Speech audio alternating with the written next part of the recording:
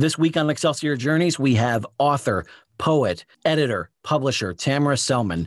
Tamara has been keeping herself very, very busy over the past several years and has done all that she can to not only cope with her diagnosis of multiple sclerosis, but through her own book, Intention Tremor, she is working to help others with this affliction cope as well. She has a great story to tell, and I'm so looking forward to you hearing it. So, JLD, do the honors. Hey, this is John Lee Dumas of the award-winning podcast Entrepreneurs on Fire, and you're listening to the Excelsior Journeys with George Sirois. Prepare to ignite. Is there a burning desire within to share your creativity with the rest of the world?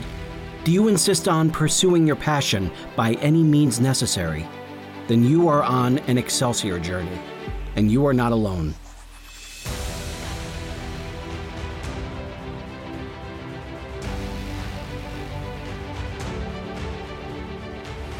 Welcome back to Excelsior Journeys. This is George Sirois. Thank you so much for being here for over 90 episodes.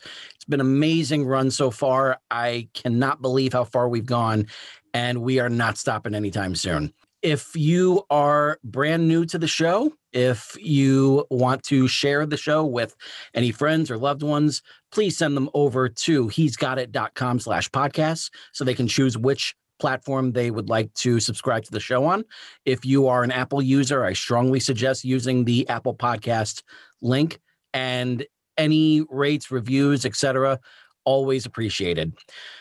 The arts are an amazing thing, and they have a way to get us through some of the worst times. I know that when I moved from Poughkeepsie to Richmond, Virginia, when I was a kid, a lot of writing that I was doing was getting me through those tough times, especially those first 4 years when I really had no idea what I was going to do with myself. And they also have a means of allowing us to cope with various illnesses.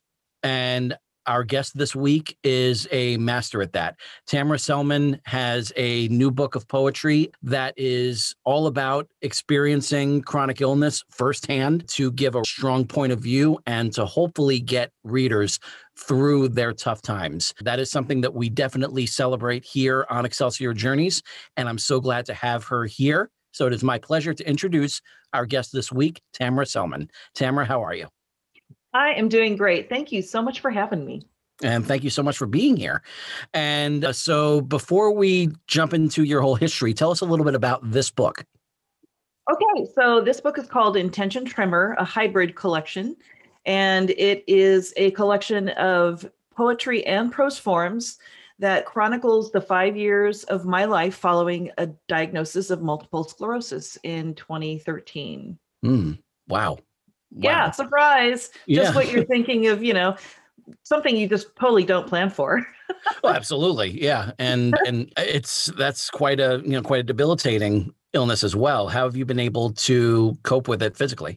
It's interesting. They call multiple sclerosis a snowflake disease because no two people have the same symptoms. Mm-hmm. So everyone is a little different. There is an image out there that every person with multiple sclerosis is sitting in a wheelchair, and I'm not in a wheelchair. Most of my symptoms are, unfortunately, in a different way, very neurological in terms of executive function, things like speech, memory issues sometimes, that cognitive fog that everyone talks about. I mean, right now during a pandemic, there's a lot of talk about cog fog among the long haulers with COVID. So I have a lot of those invisible symptoms, let's just put it that way. But probably the symptom that actually helped me identify that I even had MS was that one day I woke up, I was studying, I went back to school to study sleep technology, and I woke up to study for finals for my first semester, and I couldn't read. I mean, I could see, I literally drove myself to a coffee house with this giant sleep technology textbook, and I sat down, cracked it open, and I couldn't read. I could see all the letters. There was no visual disturbances blocking my vision, but I just couldn't comprehend. It was like looking at the Cyrillic alphabet. I mean, and I don't speak Russian or anything, Yeah. So it was just like, what is this? And this is after decades of being a writer, a publisher and an editor. So yeah, I reading kind of matters to me. It's almost like legs matter to me. So, Yeah. Yeah. So I literally went to the doctor that afternoon. He snuck me in. And I lived in a fairly rural environment. And so they have a portable MRI machine right across the parking lot. And he sent me over. And within 2 days, they gave me a preliminary diagnosis of MS. And then 5 weeks later, I went through all the fun tests, like the spinal tap and so forth. And then they confirmed it about 8 years ago and a couple weeks ago. Wow. Yeah. Surprise. Wow. Yeah. But that's amazing that you've been able to cope with that for all this time and come up with a really great outlet to assist others who are dealing with the same thing. For real. I mean, I'm a journalist by trade. So of course, a lot of what I'm going to do when it comes to dealing with anything is I'm going to research and I'm going to read and I'm going to write. Those are just, as you mentioned earlier, just the whole aspect of writing things down. I kept journals, I kept symptom diaries, all kinds of things. And that amounted to this huge collection of written material that ended up being the basis for this book. So it's really interesting. I can't say that I have never looked back, because in fact, that's all you do when you get diagnosed with a chronic illness is you try to figure out the when and the why and the how. And I can go back and look at all kinds of points along my life where there were little suggestions, but it didn't really come together until that moment in 2013 when I couldn't read. Wow. Go ahead. I was just saying, like, I can't even imagine, that sort of feeling of looking at a book and not being able to read it. My mother was always telling me, it was just like, oh, you knew how to read since you were 2. And I was just like, I can't picture that. I cannot fathom that. Like, I know it's scary and haunting and weird. Yeah. Like your brain could like totally betray you like that. Fortunately, I was able to get my vision back pretty quickly after that, or not my vision, but my ability to comprehend words. There is a term for it. It's like alexia without agraphia is the scientific term, if you want to know. But I basically, it took me a few days, and it turns out that a lot of these weird symptoms, they come after you're under a lot of stress. And here I am, I'm raising 2 teenagers. I'm back in school studying for finals at age 47. So come on, how much stress do you need? Oh yeah, can't. Oh, that's a cakewalk. Come on. Oh, right. Yeah. I mean, you're a parent, it's just like, oh my gosh, so many things. So I was able to reclaim that. It's only happened to me a couple of times since then. And I learned really that once you start getting these breakouts of symptoms, they come in little packages. You just like shut the computer down and you go take a nap or you go take a walk and you just wait until it's over, and then you can get back to work. And that's kind of pretty much the shape of my life over the last 8 years. Wow. It's just, just listening to the body and then writing it down, just for the emotional support that provides, and just also for just trying to solve the mysteries of this weird neurological illness. And quite a mystery it is. A lot to unravel with that. So let's go back to the very beginning when it comes to the writing, your writing life. What was your, what I call the lightning bolt moment? What was that moment in your life that made you kind of point in that direction and say, that's what I want to do. That's the kind of life I want to live. That's the person I want to be. So being involved in writing in so many different forms, like journalism and poetry now and fiction as well, correct? Oh yeah, I do it all. Yeah, fiction, nonfiction, and then there's obviously the editing. Yeah. Where did it all start? What was your first step? Well, I think I was just kind of born that way. There's a term called the Renaissance soul, and that's a phrase from Margaret Lobenstein. She has a book about that. And it's this idea that some people are just so creative that they can't help themselves, and they often even have a little bit of maybe ADHD involved with that, or ADD, because you get bored with things. Once you start creating, then you want to go make something different and new. And that's just been my whole life. But I have this creative drive, and it doesn't begin and end with writing. It's gardening, it's cooking, it's jewelry making, it's photography. But in every single case, it's about telling a story or recording a history or recollecting a memory. It always comes back to story for me. Yeah. And I have to say that my story as a writer really began at age 4. And that just seems weird, but let me tell you, I've been a lifelong writer. As crooked a path as it has been, I can't imagine doing it any other way. But only at middle age can I now look back and see where I've been and what has happened. And it started at age 4. I was one of those rare kids back in the 70s that was put into preschool. That didn't really happen a lot back then. I was 4. So I guess it was 1969, maybe 1970. And that just wasn't normal. And so I was in preschool, and it was because I was just ready. I was so ready. And so one day my teacher asked my parents to come in with me in the morning before school. And I thought I was in so much trouble. I was like, oh no, what did I do? I just felt terrible, Yeah. Maybe the only case of imposter syndrome I've ever had. Really? And so I sit down in front of the chalkboard, and she gives me this brand new box of colorful chalk, which is just like so cool for a creative person like me. And she said, nice. Go ahead and write, right? And she said, go ahead and write something on the chalkboard. And I was just like, oh my gosh, I'm in so much trouble. And so I can't remember, I think it was orange or green. Yeah. Chalk. And I wrote a sentence. She said, just write whatever you want to write. And so I just wrote like a really basic sentence, a Dick and Jane kind of sentence, right? Yeah. And my parents were like, they had this look on their face like, wow, that's amazing. And I realized, oh, I have something here. This is cool. I got a really positive response out of this. And the thing is, I loved anything that required me holding a crayon in my hand or a piece of chalk or whatever. So I love to draw and I love to write. And excuse me. And so I did that, and I realized that I wasn't in trouble, that this was really special. And that was the moment. I'm not sure if it was like a switch turning on, and it was like, okay, there was a sort of voice in my head that said, this is who you are. This is who you are. And I've always felt like we're here. I can't even tell you the moment I've realized that we're all here for a purpose, but I just realized that in that moment, that was my purpose, is to write.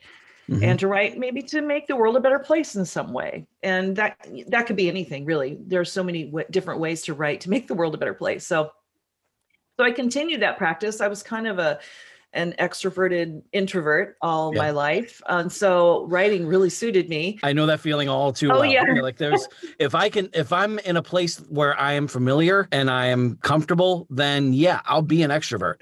But if I'm somewhere new, and if I feel like I am way out of my league wherever I am, then I will shrink, quite a bit.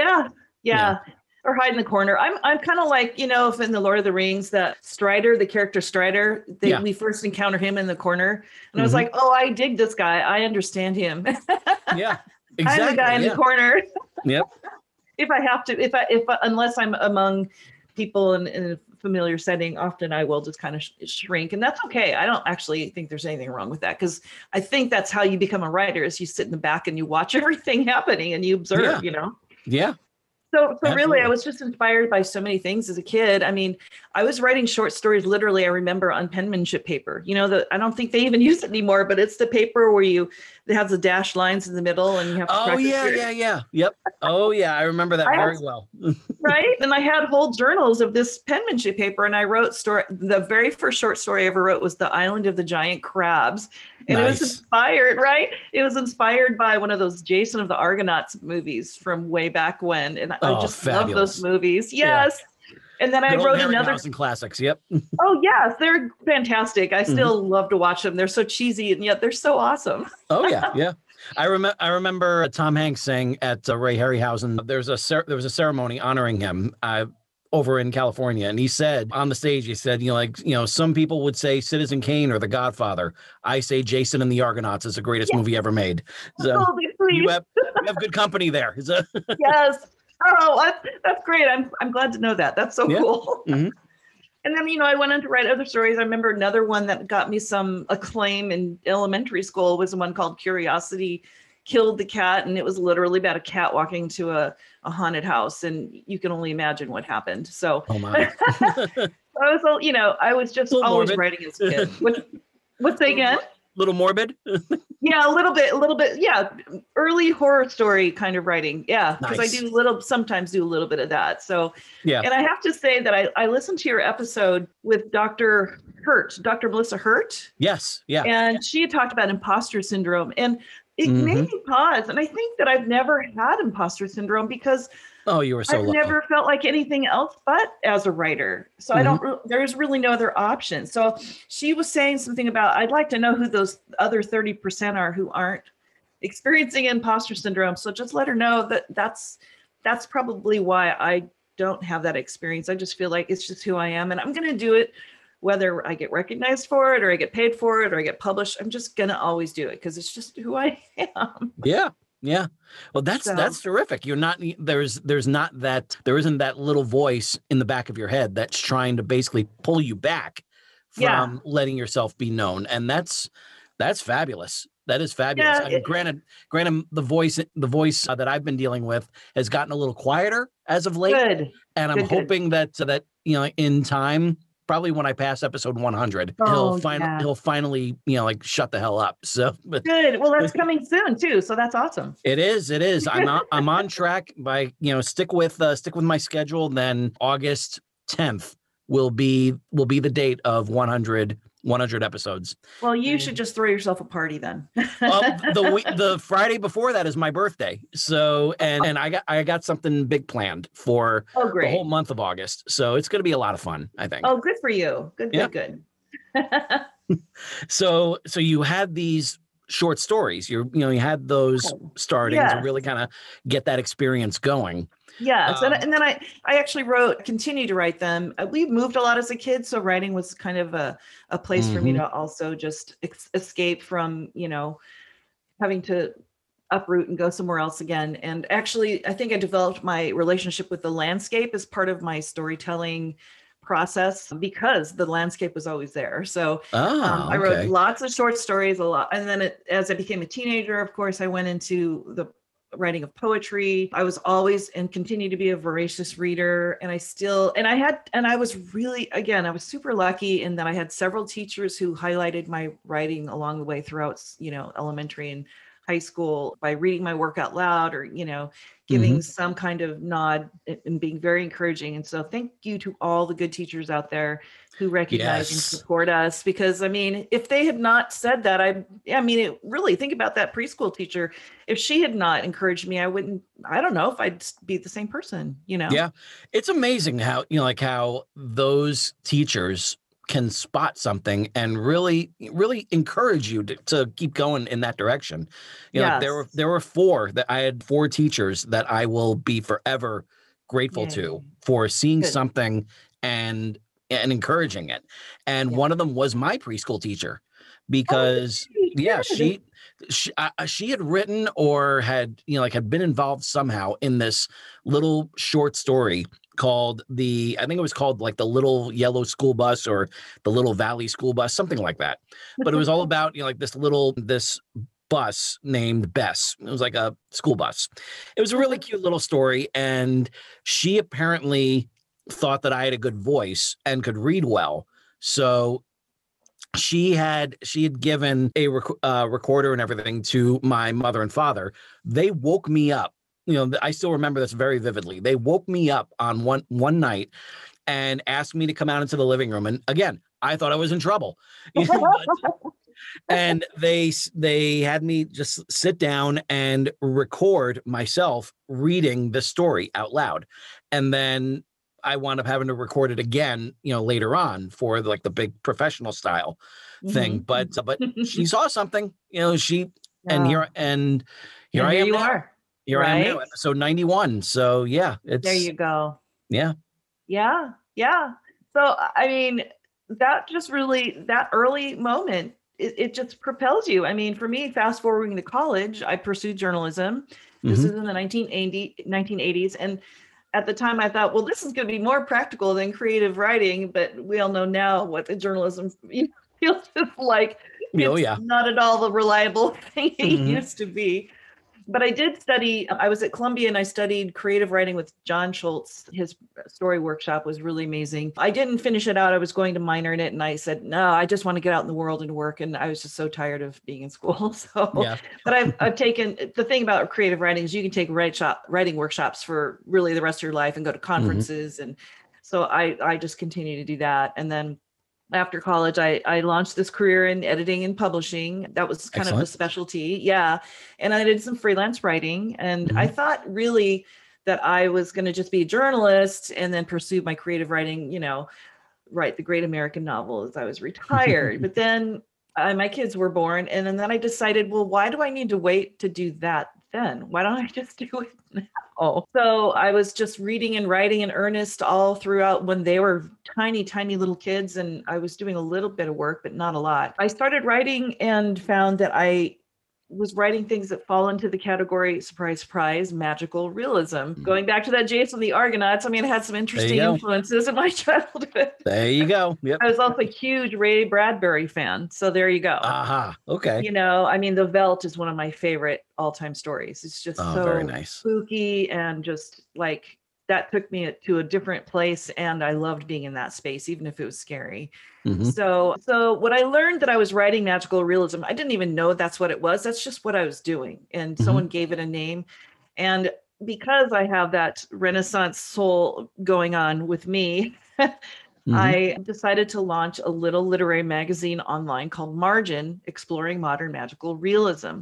It was sort of this electronic anthology. I launched it literally 3 months after my second child was born, or I started working on it. And then I actually officially launched it in 2000. Wow. This was before there were really blogs. Yeah. It would have been so much easier if there had been a blog that I could just dump it into, but instead I learned the HTML and I just built the whole site from scratch on Angelfire, and it's still there. Very impressive. Yeah, and because my brain really needs to just keep hacking away at something, and raising children is not an intellectual pursuit. It's creative and it's all these other things, but it's not intellectual. So I still needed that.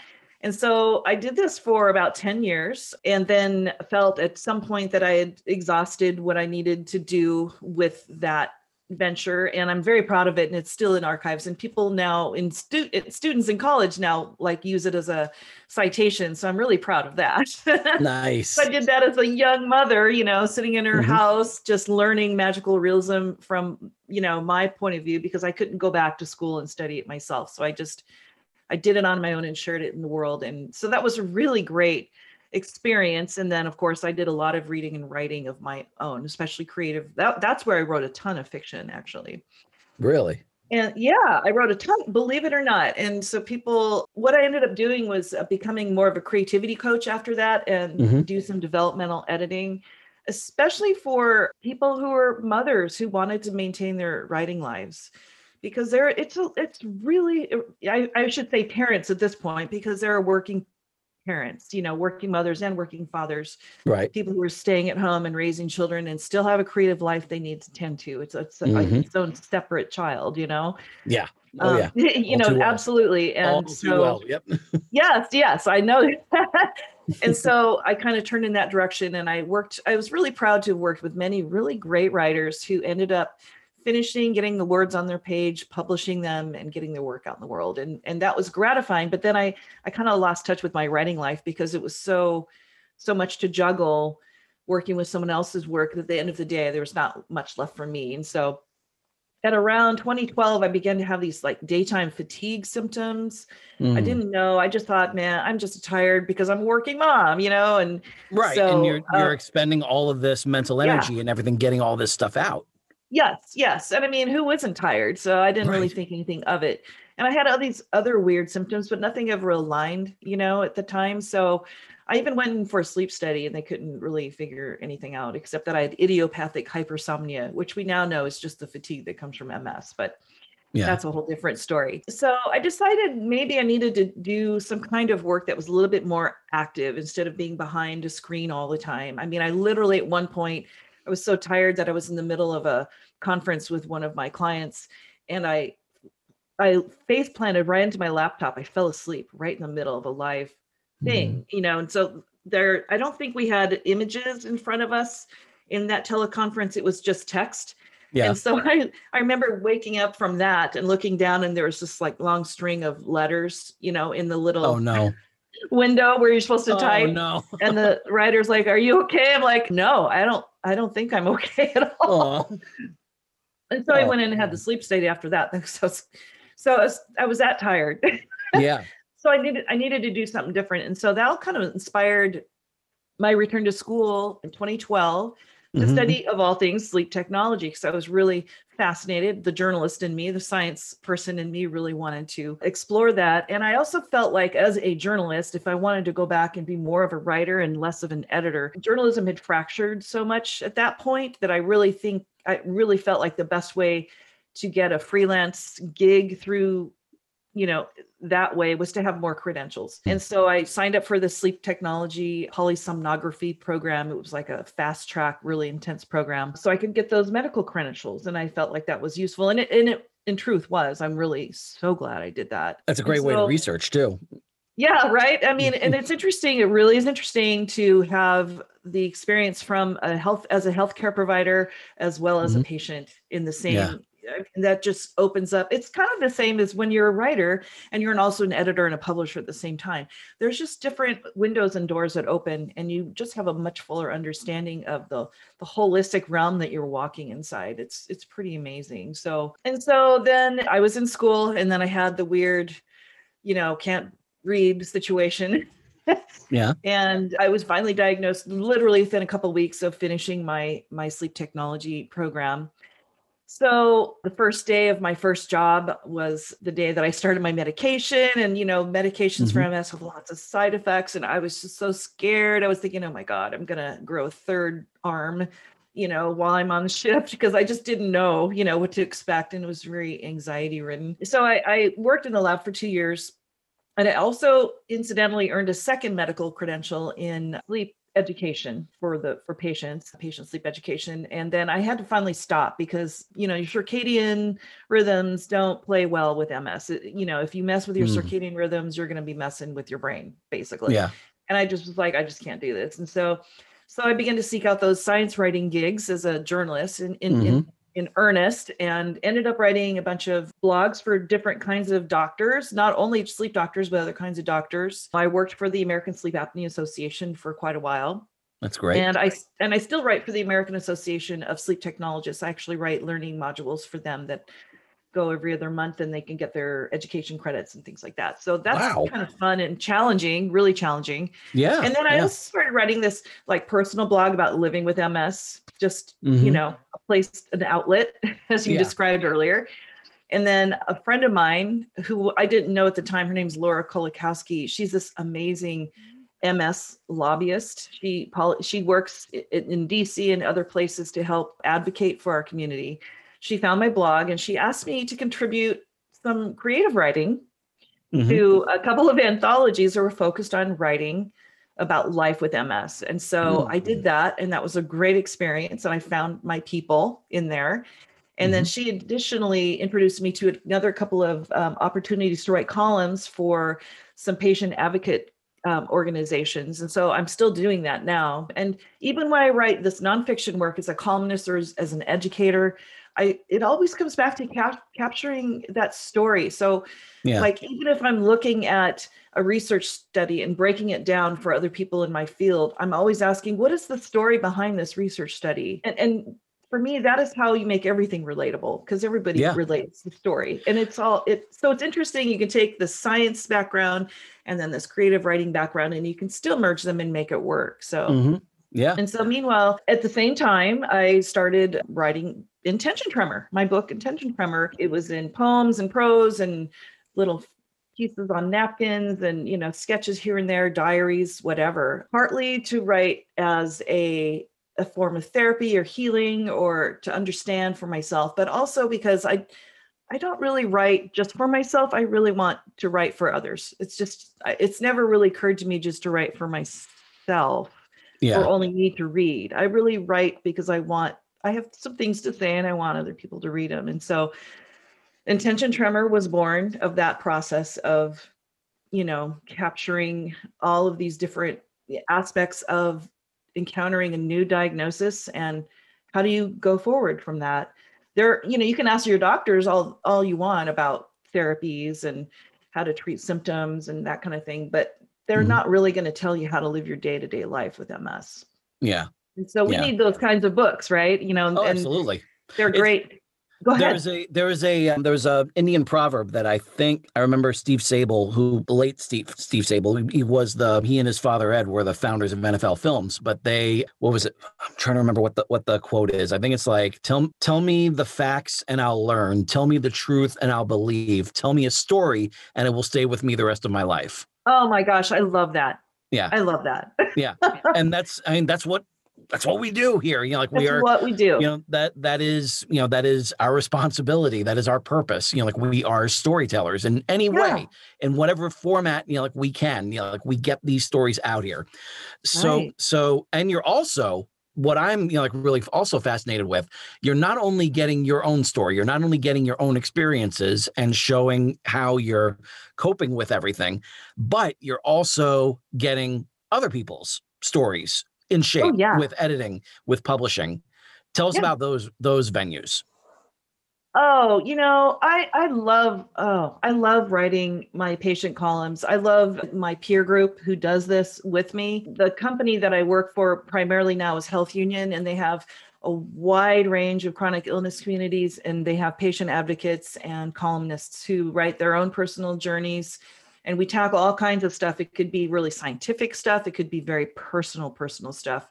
And we're all just invited to just write whatever it is that we are compelled to write, which is amazing, right? I mean, how many places can you just decide what you're going to write about and write it, and they will put it out there in the world? I mean, usually you're writing on assignment and it's on someone else's criteria, and then they're going to edit it down and turn it into something else, But here we can really just tell our stories. And I have found so many of my peers, again, I call them my people or my tribe. I mean, without them, I would be very, very lonely. But also I feel like reading their work and then hearing from them when they read my work is just, it's not so much of a cheerleading thing. It's more like, thank you for saying that, because I've been meaning to talk about that. Or, there's just this camaraderie, if you can say that, about sharing chronic illness. I mean, there's a lot of laughter, there's a lot of grumbling and anger. But we can share that, and we don't feel like we have to shut it down to make everybody else comfortable, because it's not our goal. Our goal as writers talking about chronic illness is not to make the healthy people feel comfortable. It's to tell our truth. And if you can't handle that truth, well, that's not on us. I feel very strongly that good health is temporary anyway. We're all going to face it either as we age, or we might get in a car accident, or we might have a temporary, bad case of pneumonia that puts us in the hospital for 3 months or something. All of those things. Or we might have a mental illness, depression, anxiety, autism. That's not a mental illness, but something invisible. Do you know what I mean? And so there isn't a single human being on the planet that gets up and is healthy their whole life and then dies in their sleep. That doesn't happen. Most of us die kind of over a course of years. And there's a lot of pain. There's a lot of suffering. There's also a lot of great moments if you know how to look for them and how to maneuver your way around the obstacles that your health condition will throw in your path. I mean, right. And so that's what we do as chronic illness writers, is we're kind of putting together sort of this collective guidebook for how to help you through those journeys. And so even if you don't have MS, you could read my book and see perspective that you don't understand if you're currently healthy. But you could also see what kinds of obstacles might be in your path. That could include things like the healthcare system itself, or social attitudes and stereotypes about chronic illness people. For instance, this idea that somehow having MS is this life sentence. You're going to be, thrown in a wheelchair. I have friends in wheelchairs who have MS, and they're still living their best lives. And in some ways, I think their lives are more realized than people I know who are healthy. So, because they can see what's there. They can see what lies ahead for them. And so they have just made that decision to live every moment to the fullest. That's really what my cousin went through that. My cousin passed away a week before his 25th birthday. And he was diagnosed with Wilms tumor when he was 2 years old, went through the cancer treatment and everything. The chemo really kind of stunted his growth. So he never really hit 5 feet. But at the same time, he made a point to just go out and be like everything that he ever wanted to be. So he wanted to, become an altar boy. He did that. He wanted to be a Boy Scout. He went all the way to Eagle. He made Eagle. Right on. Yeah. Love it. He wanted to be a volunteer firefighter. He did that. And then he wound up becoming an EMT. And amazing. He took part in keeping people safe over on Jersey during 9/11. Oh, and, wow. Yeah, and just went through everything. And then, like 2004, or so, 2003 or something like that, that's when he met his girlfriend. And then in 2005, they got, they wound up getting engaged. And but obviously they never saw that through to fruition because he passed away in 2005. No, I'm so and it sorry. was dealing with kidney, he had been dealing with kidney issues through all of his life, and finally got that successful transplant. And the medication that he got created like a 1 in a million side effect that stopped his heart. And it was just terrible. Having to go through all that and then finally seeing a way out and then that happening. But at the same time, what he lived, it's what I refer to it as, you're a fan of William Goldman, I would assume. Oh, yes. Yeah. Okay. So you know how The Princess Bride was abridged, right? Yes. Because he was always interrupting his father, and they would jump ahead and tell tell all the parts with the boring parts taken out. And right. so I made a point to say at the end of one of my books, since I dedicated it to him, it was basically saying that he lived an abridged life. He lived life with all the boring parts taken out. And that's awesome. That's so true. Yeah, that's it in a nutshell. We should all be doing that, whether we have illness or not. Right. Right. And too many of us just, take so much of what we got for granted. And, it's one of those things where it's just like, everyone is just like, oh, I wish I had done this. I wish I'd done that. And the one thing that they always regret is the risks that they don't take. And absolutely. Yeah. So, having that, having gone through that and seeing how he took everything, I can't help but, just think like when momentum starts building, you gotta chase it. You have to go after it. And it sounds like a lot of what you've done here is doing that. So I think that's terrific. Oh, for real. I mean, every day, I have to say right now that I have these more invisible, symptoms. They still can be impaired. I can be impaired by them. I mean, the fatigue is a big one.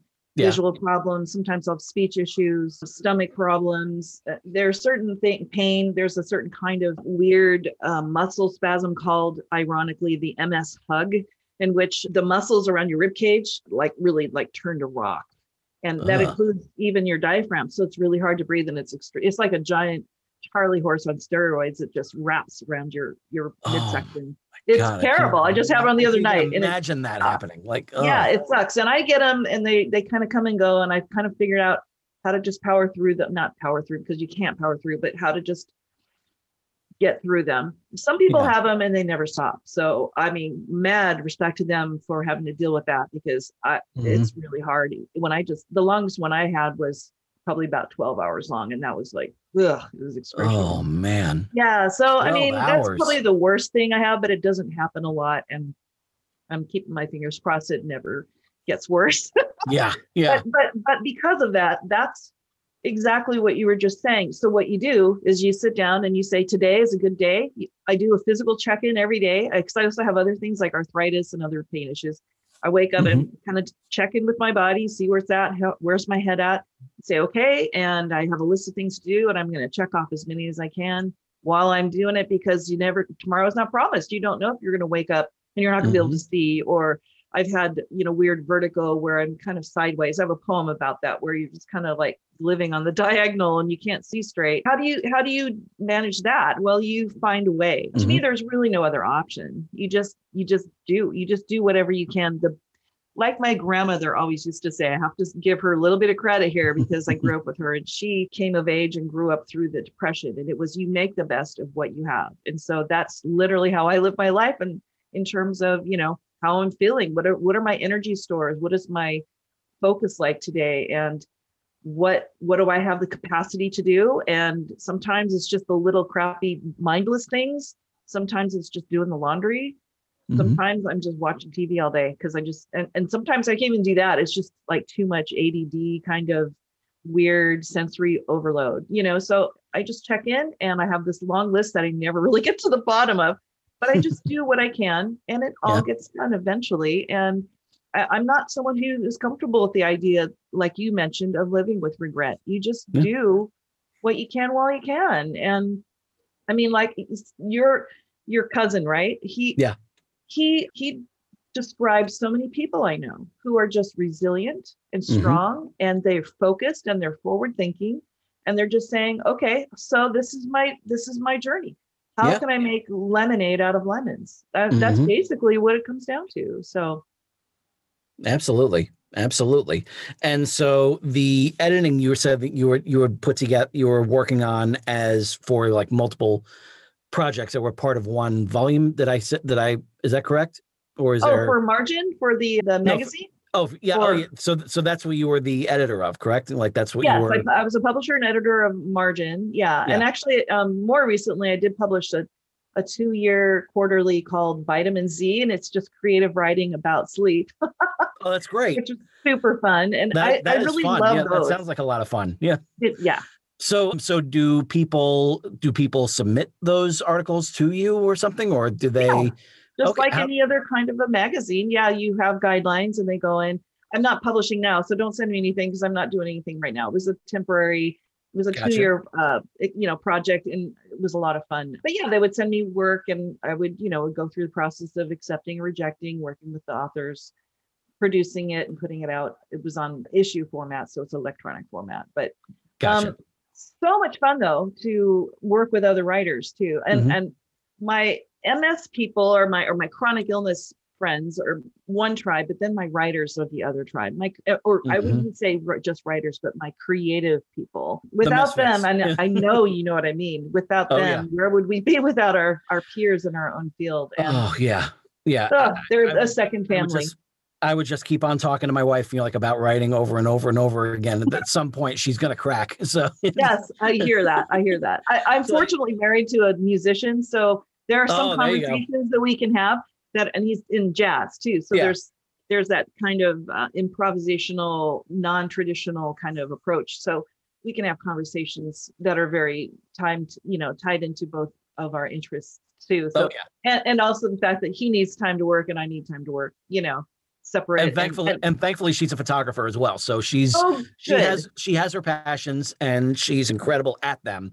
So it's great to see that. It's great when I'm able to help out, on different things, whether it's photography or DIY projects around the house or whatever, it's great to be able to help her with that creative outlet that she has, because she is always coming up with something that will improve this house in some way.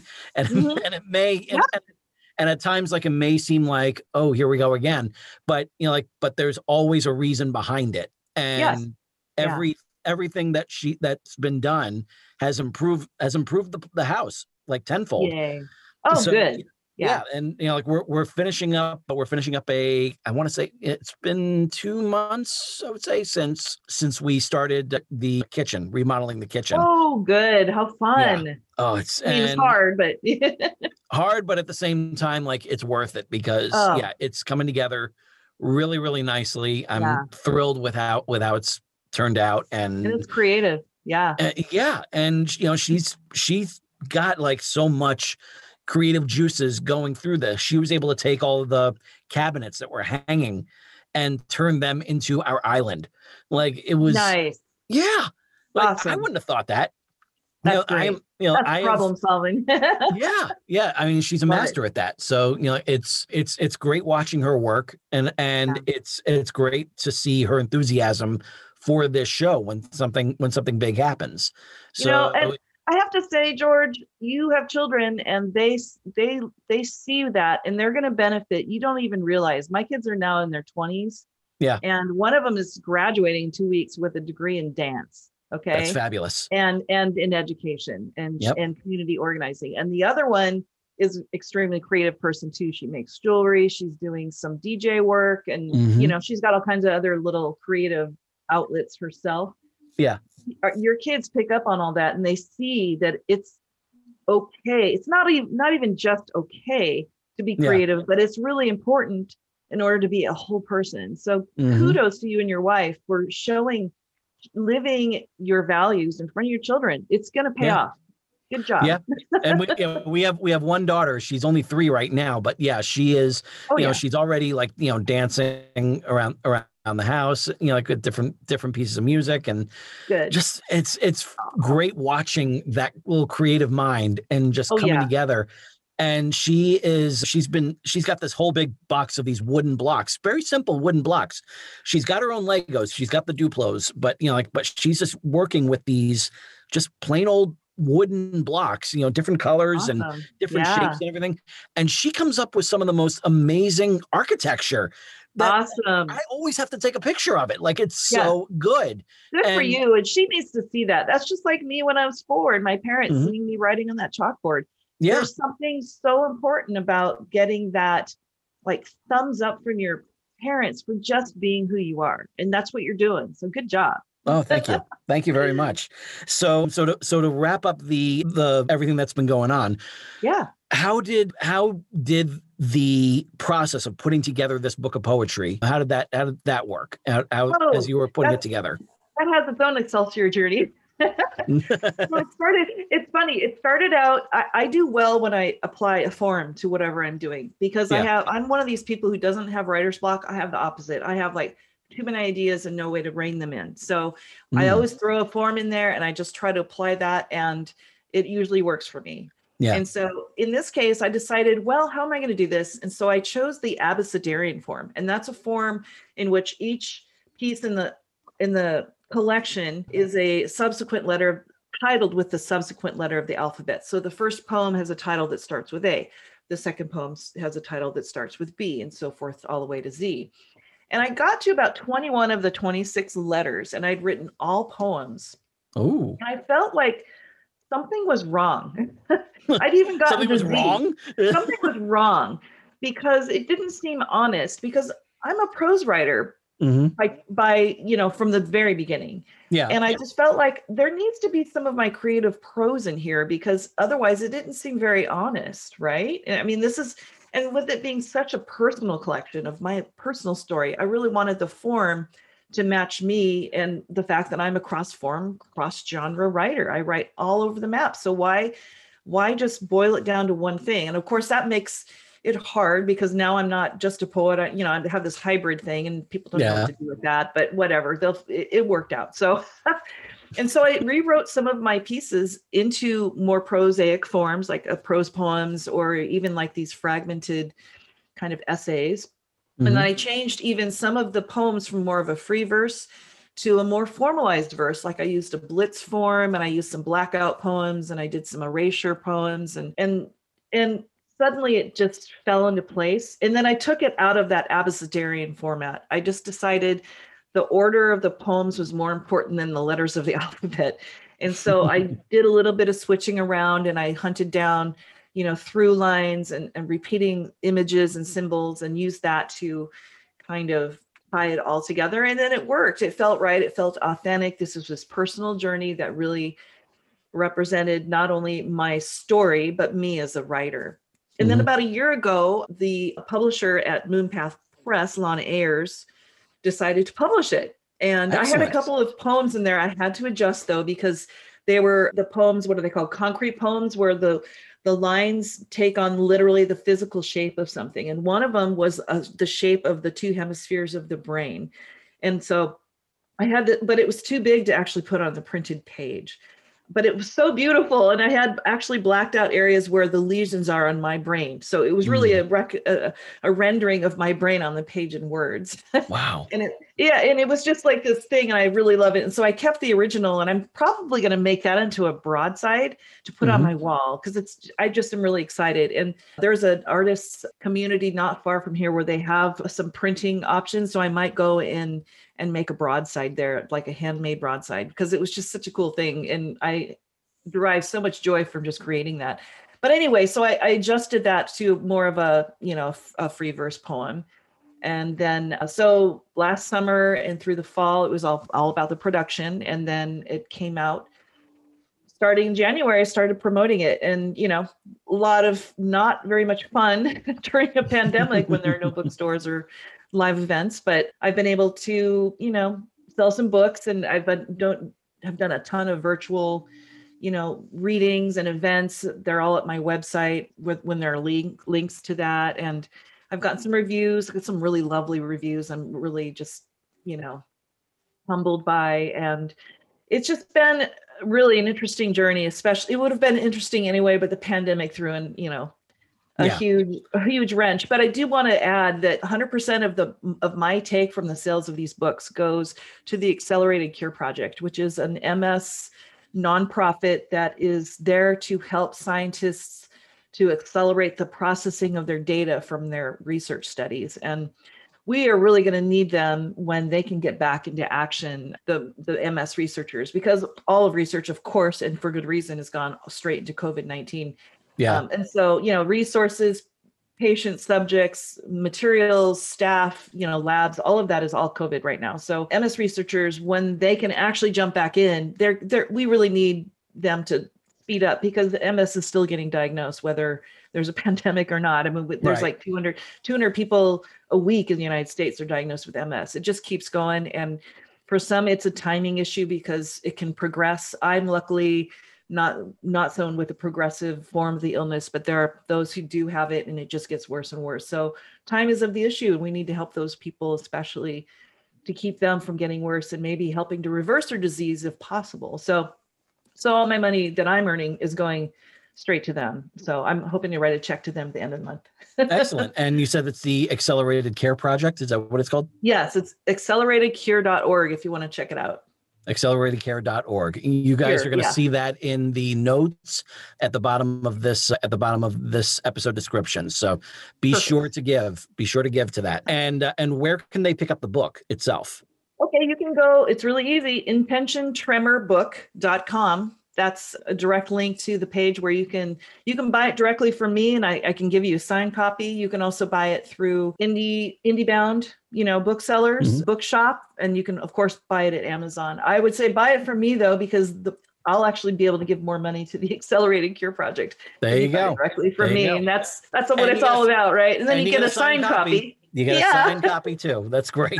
Right. And it's called, one more time with the title? intentiontremorbook.com. Intention Tremor. That's the name of the book itself. Yeah. And intentiontremorbook.com. That's perfect. Again, you guys definitely click on that. And where can our listeners find you on social media? Oh, I'm in, because you found me outside of social media. I did. Yeah. I'm always looking. And I love podcasts. Much appreciated. Oh yeah. You can find me in Twitter. You can find me in Facebook. You can find me in LinkedIn, and you can find me in Instagram. I think Tamara Sellman, TAMARASELLMAN, is the name for my Instagram account. I think it's Sellman Writer is in Twitter. And then I have a Facebook page a page itself, an author's page. And then I just have I think it's TK Sellman. I can't remember, but in LinkedIn, just look up Tamara Sellman, you'll find me. Excellent. I hope that all of you who have been dealing with your own afflictions know that there is a way for you to cope with it. It is through the wonders of creativity. It is an amazing fuel that will get you through these really, really hard times. I hope all of you have the same drive as Tamara did to get it out there, to not only help yourself cope, but to hopefully make others cope as well. And as we said before, the one thing that we always regret in life is the risks that we don't take. So if you have something that is burning inside you, by all means, get it out. Do not sit on it. Do not wait. You are going to regret it. And for Tamara Sellman, this is George Sirois saying to all of you, ever upward. And I will see you next week.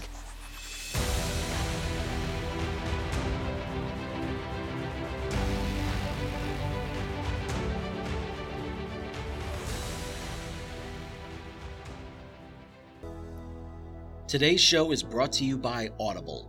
Audible is offering our listeners a free audiobook with a 30-day trial membership.